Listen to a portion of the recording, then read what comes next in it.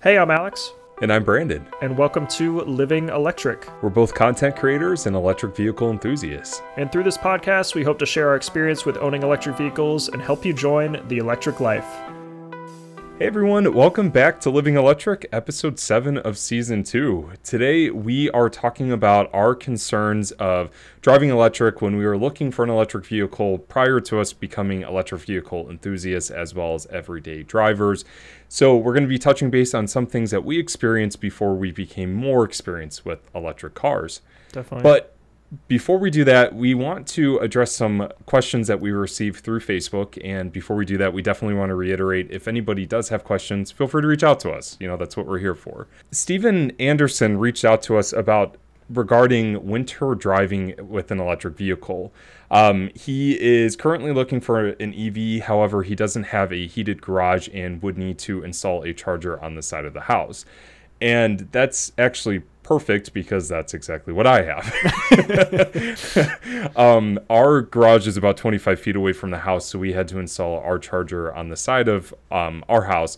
And with being in Cleveland, we definitely do get winter storms from time to time, and I do have a lot of experience there. The best tip that I would give for you, Stephen, is if you are looking to do that, make sure that you always want to make sure that your car is plugged in at all times, especially if it drops below 30 degrees. That way the battery can maintain a constant temperature and the vehicle can charge in a healthy manner in cold environments. And I was going to say too, EVs are different than probably what you've heard before, where you don't want to overcharge a battery. EVs like to be plugged in, and the way that overcharging is managed is just through the onboard car's computer. So it's actually better to just keep the car plugged in. Once it hits the charge limit, whether it's 90% or 100%, it's going to stop charging and stop pushing power into the battery. So I know that's kind of like a concern that was the case for batteries of the past, but that's really not the case anymore. It's better to just leave it plugged in. Mm-hmm. And what's really cool, especially with the newer EVs with the liquid battery management system, is that you can actually hear the liquid being pushed through the battery pack. At least I can with our Chevy Bolt. It almost sounds like coffee's brewing. Oh, really? I haven't heard that before. Yeah. Mine, really, I could just hear the fans kick up. That's all I usually hear. Yeah. Yeah. I'll send you a video of it. It's really interesting. I walked out. I'm like, is somebody brewing coffee? What does that sound? It sounds just like a coffee pot. Interesting. But I would say that would probably be the best piece of advice if you are leaving your car outside in colder environments. In terms of comfortability, precondition your vehicle. That way it will warm up the interior. It will warm up the battery pack even more. And then hopefully it would melt off some snow. Yeah. If that's what you run into. Stephen also mentioned that he does have a 100-mile round trip daily commute, and that charging would have to happen at the house probably every night. But he also did ask if we have any tips for workplace charging, or how to suggest getting an employer to install an EV charger. Alex, do you have any advice there? I pretty much just said, give as much information as possible. Yeah. Especially money related. Yeah, this is something I've struggled with, just getting my apartment complex to install stuff. But I know a lot of workplaces, especially just office buildings and stuff, are looking for more perks just to attract more employees. So I think that's a big thing to bring up with them, is that the cost benefit is probably, it's better to install chargers and have that option for your employees, and potentially attract new employees that are interested in electric vehicles or are currently driving an electric vehicle, to say that hey, this is something we offer. It's the same thing as putting in a gym or having a cafe on site. Is kind of how I feel about it. It's just another perk, and I think a lot of workplaces are starting to wake up to that. And again, like we mentioned in our previous episodes, this doesn't have to be a fully blown $20,000 charger you're installing. It could be as simple as just a little outlet that you're able to bring your mobile adapter with you and plug into a 240 volt outlet. So something as small as that would get the job done if you are wanting to charge at work. Mm-hmm. And plus that would definitely help with driving in the winter time. Certainly. Yeah, it gives you a little extra buffer for sure. Yes. Yep. And then you could precondition it again after, a long day at work. Yeah.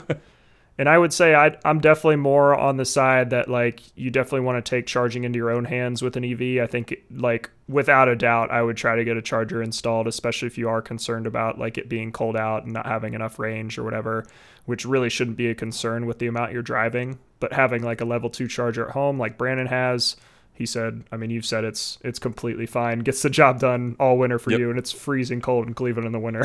Oh yeah, yeah. Yeah, and I mean the Bolt pretty much stays outside 24/7. That thing never sees a garage. Yeah. Yeah. So I would say even Stephen, if you do have a garage that if it isn't even heated, you should be okay still too.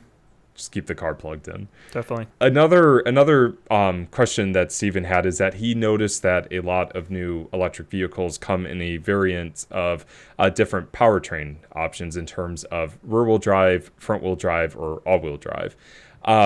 And any advice for purchasing a new vehicle with some of those powertrains? I would say specifically in the wintertime, get a good set of winter tires. The Bolt is front-wheel drive, and I actually haven't had much experience with the ID4 yet, with it being rear-wheel drive in the wintertime. But a good set of winter tires will be a lifesaver. The Bolt literally acts like a small tank sometimes because of winter tires. Alex, what about you? Have you noticed with your all-wheel drive? Yeah, this is interesting because I've driven like long miles on all three of these types of powertrains now, which I've realized. The Camry I drove in college was a front wheel drive. The car I bought like right before I graduated, the Scion FRS little like 2-door coupe, was a rear wheel drive, which is like the hardest string of words to say ever, I swear. and then my Model 3 right now is an all-wheel drive. So I will say, obviously coming from a light 2-door like sports car that's rear-wheel drive to an all-wheel drive EV is like night and day driving. Like the all-wheel drive is just clearly like way more solid on the ground. But the nice thing about EVs is like whatever you go with, and we've seen this from Tesla, a lot of their like standard range models are rear-wheel drive. I think just the standard range Model 3 is the only one actually remaining that does that. But a lot of those are rear-wheel drive, and I don't think it's as big a concern with an EV just because of how heavy they are. Just because they stick to the ground way better, and it's kind of harder to throw them off course just because they are so heavy and have that bigger inertia, I guess would be the physics way to explain it. But any EV generally is going to like stick to the ground a lot better and just kind of be more solid as a vehicle than any kind of ICE vehicle, just because it has all those batteries and it's way heavier. Yeah, exactly. It's going to be way more balanced. So thank you, Stephen, for your questions. And if you have any other concerns or anything with winter driving, definitely let us know. And definitely gave us an idea for a future episode of Living Electric. So thank you.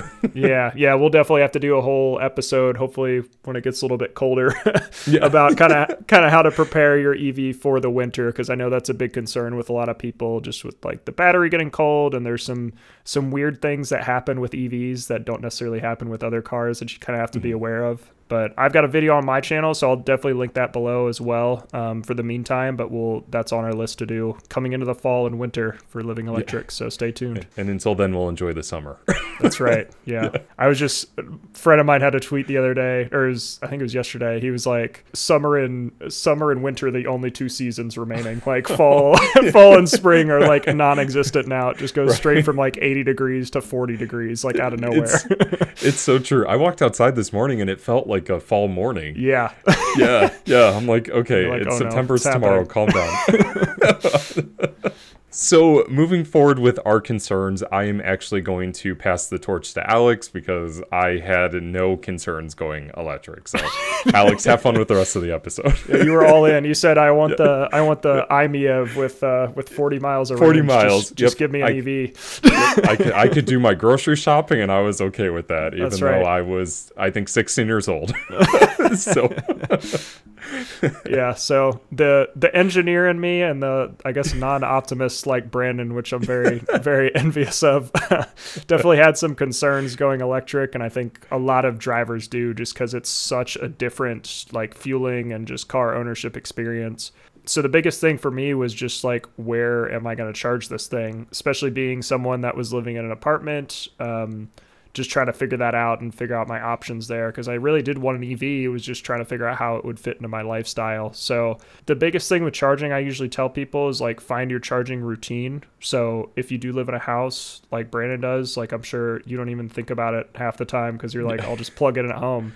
And I think that's a big thing that a lot of people don't really realize is like home charging is ultra reliable. Like how often do you go home and like depend on electricity at home to like go about your daily life? Like you're almost counting on it every day.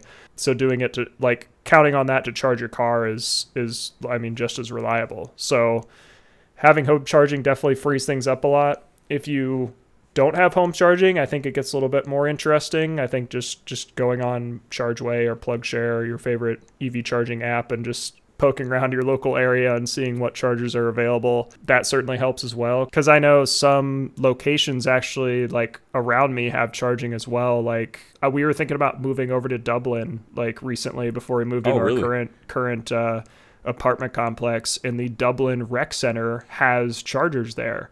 So I would have been able to plug in at the rec center if I went and worked out every day and get like more than enough range for my commute. So that's useful. Yeah. So I think there's a lot more options out there than people really realize for charging. It's just about finding them. And if you're like, oh, I don't have any charging around me, I would, if you live near a city or like live in a somewhat populated area, odds are there's probably a charger pretty close to you. You just don't see it and aren't looking for it because it's not a gas station with a giant sign above it. So, which hopefully one day it will get to that point. Yeah. Yeah, even if it's just like a LED sign or just something. To kind of say like a big lighted arrow right.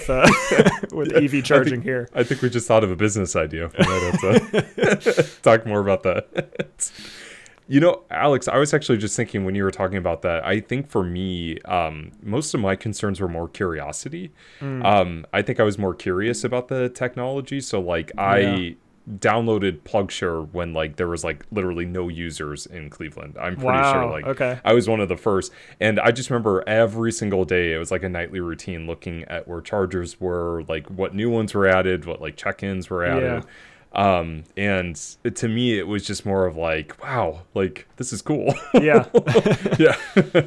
And I think even in the past, like, I mean, we've talked about this before, but just even in the past like 3 or 4 years, EV charging has just exploded because like people see a need for it. There's like more of a business case for it now with more EV drivers. Like it's a perk to have charging installed. So if you're thinking, oh, like there's not a lot of EV chargers, like that has changed so much in the past. So definitely like reconsider and like double check those apps again if you haven't looked in the past year or two, because like a lot has changed. Thousands upon thousands of chargers. I know for me, when I get the question, well, where do I charge? And I pull up like, you know, ChargeWay, and I pull up the map and all the numbers and colors, and they're like, oh my God. Yeah. There's it almost shocks a lot people. out there. Yeah. Because like I said, they're not like gas stations where you see them everywhere. Like they are sometimes kind of hidden away. Mm-hmm. Like on lampposts, like that one we saw in Cleveland. Yeah, it's crazy. It's crazy. So the other concern I had with charging, especially being in an apartment, sometimes having to rely on destination chargers or superchargers when I was traveling. A big concern of mine was charging at my destinations too, just because sometimes I know without home charging, I'd sometimes be arriving places with low states of charge. So especially my parents' house, like I've figured out now that like if I'm plugged in there, I can usually get plenty of range overnight, even just on a 120 volt outlet, and just hit a supercharger on the way back. Like I could still make that trip. It's just a little bit more difficult. But that's what I've noticed with road trips is like charging at your destination is sometimes like more important for ease of use than charging along the way. Yeah, absolutely. But I was just going to say, I think that's where the true game changer will be when hotels start adding level 2s to all of their parking lots. Certainly. Yeah. Which we've seen a lot have already kind of woken up to that. I know like, I think Marriott is starting to do that at a lot of theirs. I know there's some others that really are looking at it seriously, but I think that's way more important where people are staying overnight away from home. Yep. And don't want to have to like go make an extra charging stop if they don't have to. Exactly. The other concern I had just with my experience with batteries is that it was for some reason just going to like die one day. just like your phone does or your laptop or whatever else. Like I think a lot of our experiences with batteries are pretty negative, where it's like, all right, 2 years and I need a new iPhone because my battery went to crap. So like I gotta either get the battery replaced or get a new iPhone or whatever. And I had a concern about that, like going to an EV, because I'm like, is my EV going to do the same thing? Am I going to need a battery replacement? Like, what's that look like? Yeah. But I was very like happy to hear, and Tesla's even got like more data coming out now. Like, first off, there's a battery warranty on all these now. So like mine's got an 8-year, 120,000 mile battery warranty that like basically guarantees that the battery's going to keep working for that long and be and stay in good shape. So I know I'm good for at least 8 years. And even Tesla's data is showing now that, I think in their latest impact report, they're showing that like after 200,000 miles, the batteries have around 85% of their original capacity on average, which is crazy if you think about it. Like for how long those batteries are lasting. Like imagine how many like years that is like for the average driver. Oh yeah. Yeah. I mean, that's probably what, 8-10 plus years oh yeah, for the easily. average driver. Easily. Yeah. So I thought that was really reassuring, knowing that they kind of have that data behind them, and I know I'm going to be okay. Like, and that was a lot of what kind of like solidified my jump into an EV, and especially spending more money on an EV up front, as I knew the car was going to last. I think a lot of cars nowadays are built really well, but an EV especially, like they're really built to last. They're not going to have all these mechanical parts that are suddenly going to like start not working when they hit 100,000 miles. Like a lot of this stuff is really built to last. Yeah, and I definitely think that that's one thing that especially new EV owners can, take solace in knowing, is that you can trust the reliability. I know when I started doing more research on this back in like 2014, 2015, I was watching like engineering videos of like people slicing motors in half and like learning about like how like the copper's wired and all that. And you don't have to do that. Yep. The technology has come a very long way. Definitely. Yeah. Definitely. Unless you're a nerd, then you can look into that. Exactly. So what about like maintenance and stuff? I know that was a little bit of a concern for me. I know EVs don't have a lot of maintenance, but I know you've had some problems with your Bolt, especially just finding people to work on them if things go wrong. Yeah. What was kind of your concerns about that initially, and what's been your experience with that? I think my biggest concern is trusting like the service center that I'm going to, that they know what they're working on. And the only reason I say that is because a lot of the service technicians are cross-trained between combustion vehicles and battery electrics. Gotcha. And obviously, we know that there is a massive difference between the two vehicles. So I always wonder how much hands-on experience they have with electric vehicles, because they are more reliable. There's a lot less that can go wrong. So how often do they actually work on them? So that was a big concern of mine with where to take our Bolt, which Chevy dealership could we trust. And fortunately, I think we did find a decent one that has enough Bolt traffic that they have the experience. But it's more of the materials on the inside of the vehicle, like in terms of like the driver's seat and some of like the other materials that the car is put together with, than the powertrain. Gotcha. Yeah. Which isn't really like a traditional repair. That's just kind of like parts wearing out. It's not like the whole motor needs replaced or something. Exactly. And that's one thing with General Motors that prior to everything with like the battery recall that they're experiencing now, from my experience with their drive units as well as their other electrical like technology, it's been really reliable. Like I mean, there hasn't been a single issue for us.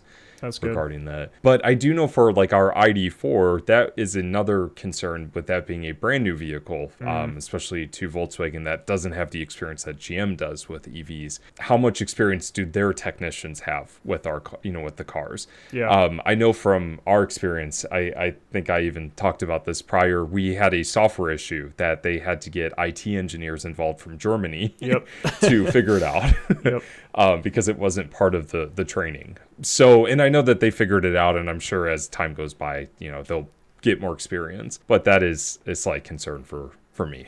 Yeah, and I think that's there's a concern. You're concerned?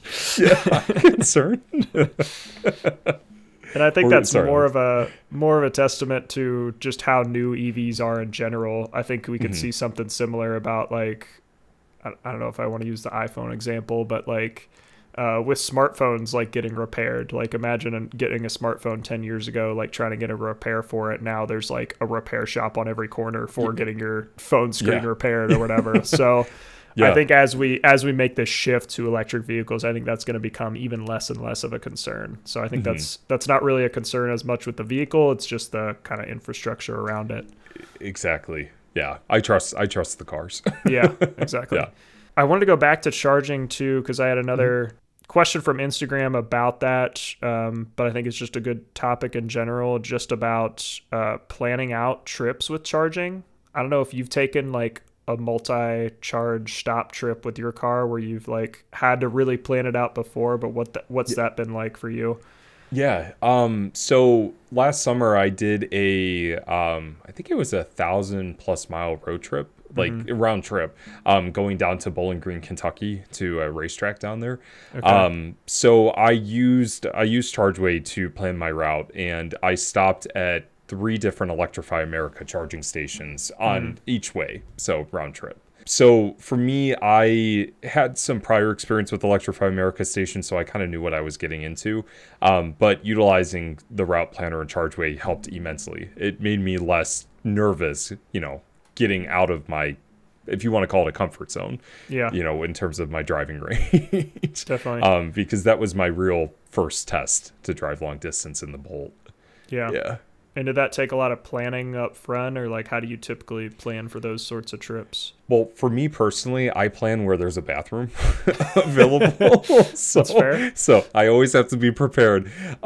So I definitely utilize the tools that are available, specifically, like route planning, to do the heavy lifting for me. Yeah.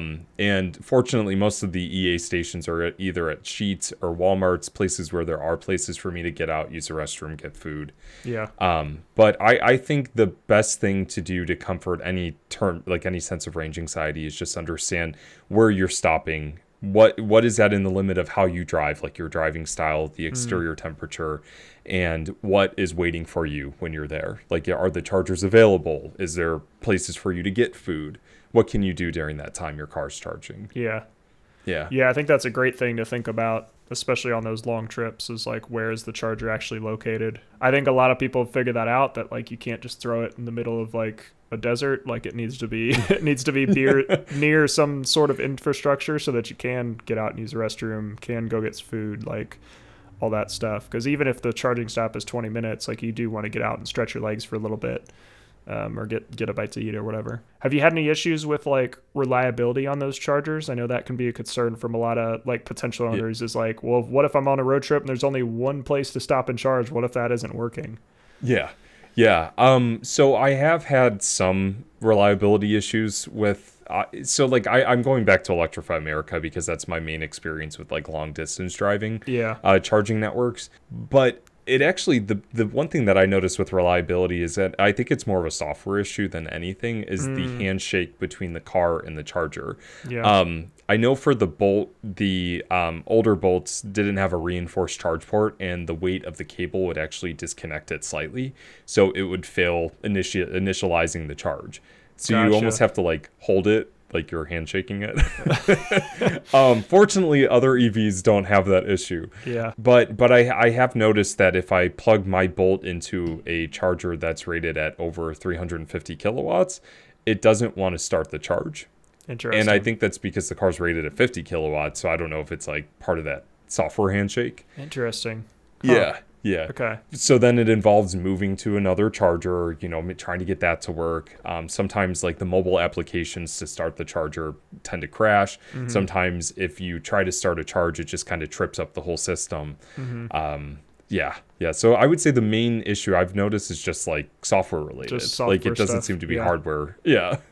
Which again, Yeah. I think that's just kind of like a growing pain of EVs right now is there's like there's a lot of different softwares out there, a lot of different networks that are all doing things slightly differently. It hasn't really been refined and really ironed out to where it's like a seamless experience every time you go and charge, especially with the non-Tesla options. I think I've been a little bit spoiled because I've used superchargers almost exclusively. I did just buy a CHAdeMO adapter though, so I'm going to start trying out some other non-Tesla stations, kind of see what that interaction is like. So I'll definitely do some videos on that because I'm curious.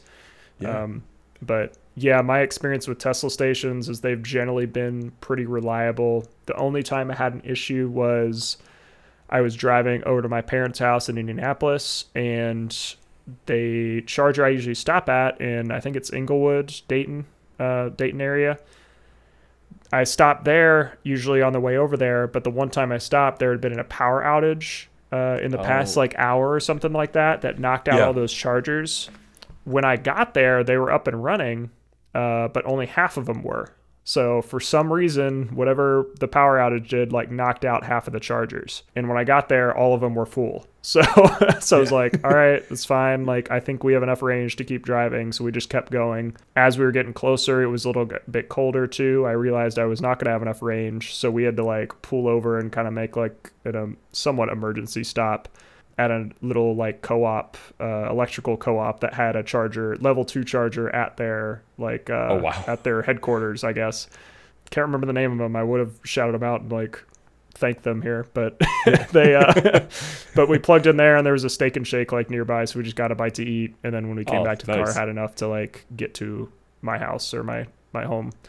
So that was fine, but that's literally the only time in 20 plus thousand miles of driving that I've had an issue where like the charger wasn't working or like my plan like had to be changed because of a charging issue. And then in terms of just like planning routes, I'm again very spoiled because I have a Tesla and it will automatically plan my route for me. If I just plug in my destination in the touchscreen in the car, it'll say, okay, you don't have enough charge to get to this destination. You've got to stop at this charger along the way and charge for 10 to 15 minutes or whatever it says. So I found that sometimes that doesn't always take the best like route, if that makes sense. Like it's sometimes like I'll have enough charge to get to a charger that's farther away and faster. So like I won't always follow what the thing says. I'll just plug in the charger I want to get to. So that's the only like bad thing I've really noticed with like the in-screen navigation. So just being an EV owner now, I kind of know where the chargers are like along the way. So I'm like, all right, I know how to kind of plan it myself now versus depending on the touchscreen to do that for me. So and that comes with experience. Yeah, exactly. That kind of plays back on the understand your surroundings. You know, like what chargers are around you. Certainly. Yeah. So, Alex, I have a question for you. I think that this is one of the most common questions I've received, and I think you would probably say the same thing. What would you say to somebody who's concerned about running out of charge? Like, say, for example, they get to a supercharger or a DC fast charger and the power's out, and they are on such a low state of charge. How would you respond to that? Yeah, I think that'd be a rough time. If you were traveling like long distance like that and you're literally getting down to like 1 or 2% and you've got to charge at this certain charger, then like I don't really know like what else you would do in that situation. If you are like, I know I've cut it close one time just driving like across Columbus again because I didn't have home charging. I was like, oh, I'd rather charge at this supercharger that's closer to our apartment, so we'll just like risk it and try to get over there. I think we rolled in with like 2 miles left. Wow. But fortunately the charger was working. So I would say if you have concerns about that, I would say it's not really a concern on a like day-to-day basis. I know like with our 2 cars, it's generally just like commuting and trips around town that we take in our cars. You're leaving the garage or your house with 90% every time. I'd say the odds of running out of charge in an EV are much lower than they are with a gas car. So if you haven't run out of gas in your gas car, then you're probably going to be fine in an EV. I don't really know how to answer like if you're running out of charge and you arrive at a charger, the charger's down. Like I really don't know what you do in that situation. You probably have to call like AAA or something like that to get you towed. Really.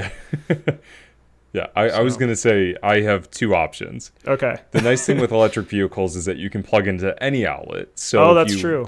in Yeah. an emergency, you need to plug into a wall outlet, or get a tow truck, because that's Yeah. exactly what happens if you run out of gas. You need to get a tow. Exactly. Yeah. Yeah. Yeah, but I do know that that's a big concern for people who are especially new to EVs. They are very concerned with, well, what happens when you run out of charge?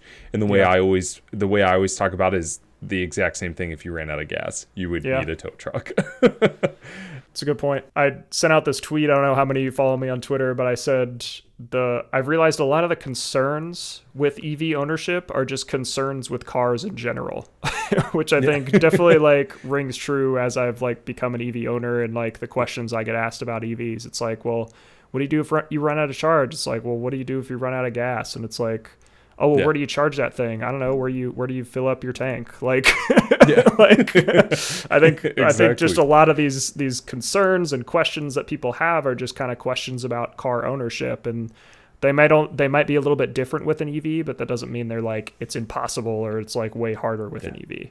Yeah. We don't have to put this in here, but I did see that tweet, and like honestly, like I feel like that's the whole perspective I've been taking, like with my content production and like Yeah. education, is that it's car stuff. Like Yeah, it's not exactly. Yeah, yeah. Still a No, car. I thought it was very smart, like a very like clever tweet. I liked it. That's good. Yeah. I guess really the only other concern for me just moving to a Tesla as opposed to like another vehicle is the touchscreen and computer that runs the whole thing, just because everything is so software centric on a Tesla compared to some of the other EVs. I know there was some issues with the older Model S's where the touchscreen like would go out, or the media control unit, the MCU, what they call it, just completely like dies, or like the car won't be able to turn on because that computer dies. And I will say I have less concerns about that now, just because they've iterated on it. And with the Model S, I feel like not necessarily that they took shortcuts, but I think they took some liberties with like their design choices with that car, yeah. thinking that it was going to be okay long term, when in reality it wasn't. Because I think with the Model S, I don't know if you knew this or not, they actually used like an outdoor laptop screen for their main touchscreen in the Model S. At least some of the initial ones. I didn't know that. Instead of like just building their own from scratch that was like meant to go in a car, they just used like an off the shelf like heavy duty laptop screen for that touch screen. Wow. Yeah. So Yeah, I did. That's news to me. I did not know that. Yeah. Wow. So I think they've realized that they really do need to build things specifically for going in a car that can handle high heat, that can handle all of the stuff that cars go through that other pieces of technology don't necessarily go through. And improved a lot of that with the Model 3. So I've been happy with my car. Like the touchscreen hasn't slowed down at all in the almost 2 years now that I've owned it. So I mean, it's been completely fine for me. I will say that Teslas have probably the best touchscreens on the market. I mean, they just insane. I'm Yeah. like, how do we not have better touchscreens in cars now? Like, you're spending like multiple tens of thousands of dollars on a new car, and you can't put a better touchscreen in some of these. Like, it's I know. bad. I will say our ID4, even though like it lags a little bit, I just tried the EA app for Apple CarPlay, and it was just like using a Tesla touchscreen. Really? I mean, like I was like going all over the map, and it was working like so fluidly. That's like, really good to hear. very impressive. Yeah. That's awesome. Yeah. But yeah, no, Teslas are top notch.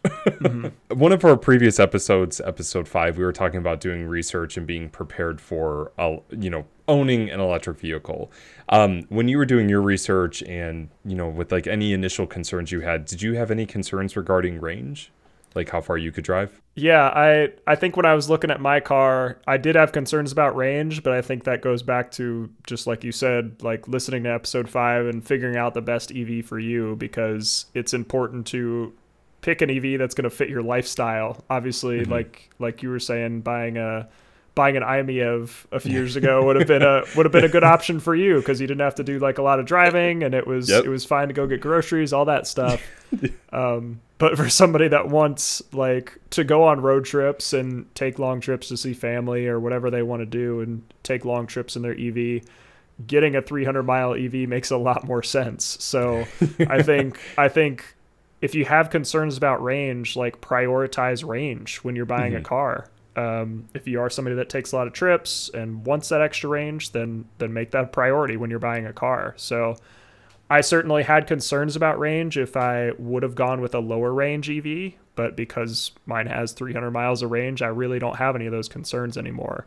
And I think this goes back to just kind of like the canned response a lot of us EV owners have is like, think about how much driving you actually do. You probably don't need as much range as you probably think. So now that I'm looking at it, I think I could have gotten away with getting like a standard range Model 3 that had 50 fewer miles of range.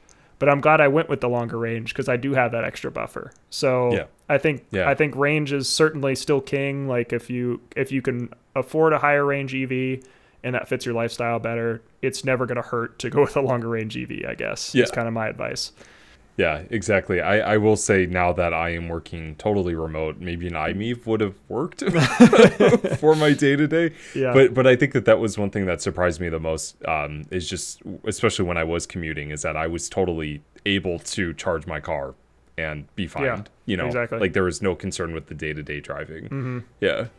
So I think that's going to do it for episode 7. We appreciate the question that Steven sent in. If any of you all have questions or concerns about EV ownership or potential podcast episode topics that you want us to talk about, I think it'd be fun to eventually do just like an all Q&A episode if we can get enough questions. But if you have any of those, definitely reach out to us. Steven sent us a message on Facebook. We're on Facebook, just Living Electric Podcast. We're on Twitter at livingelectric_, and on Instagram, Living Electric Podcast. So definitely reach out if you have any more questions, and we will see you in the next episode.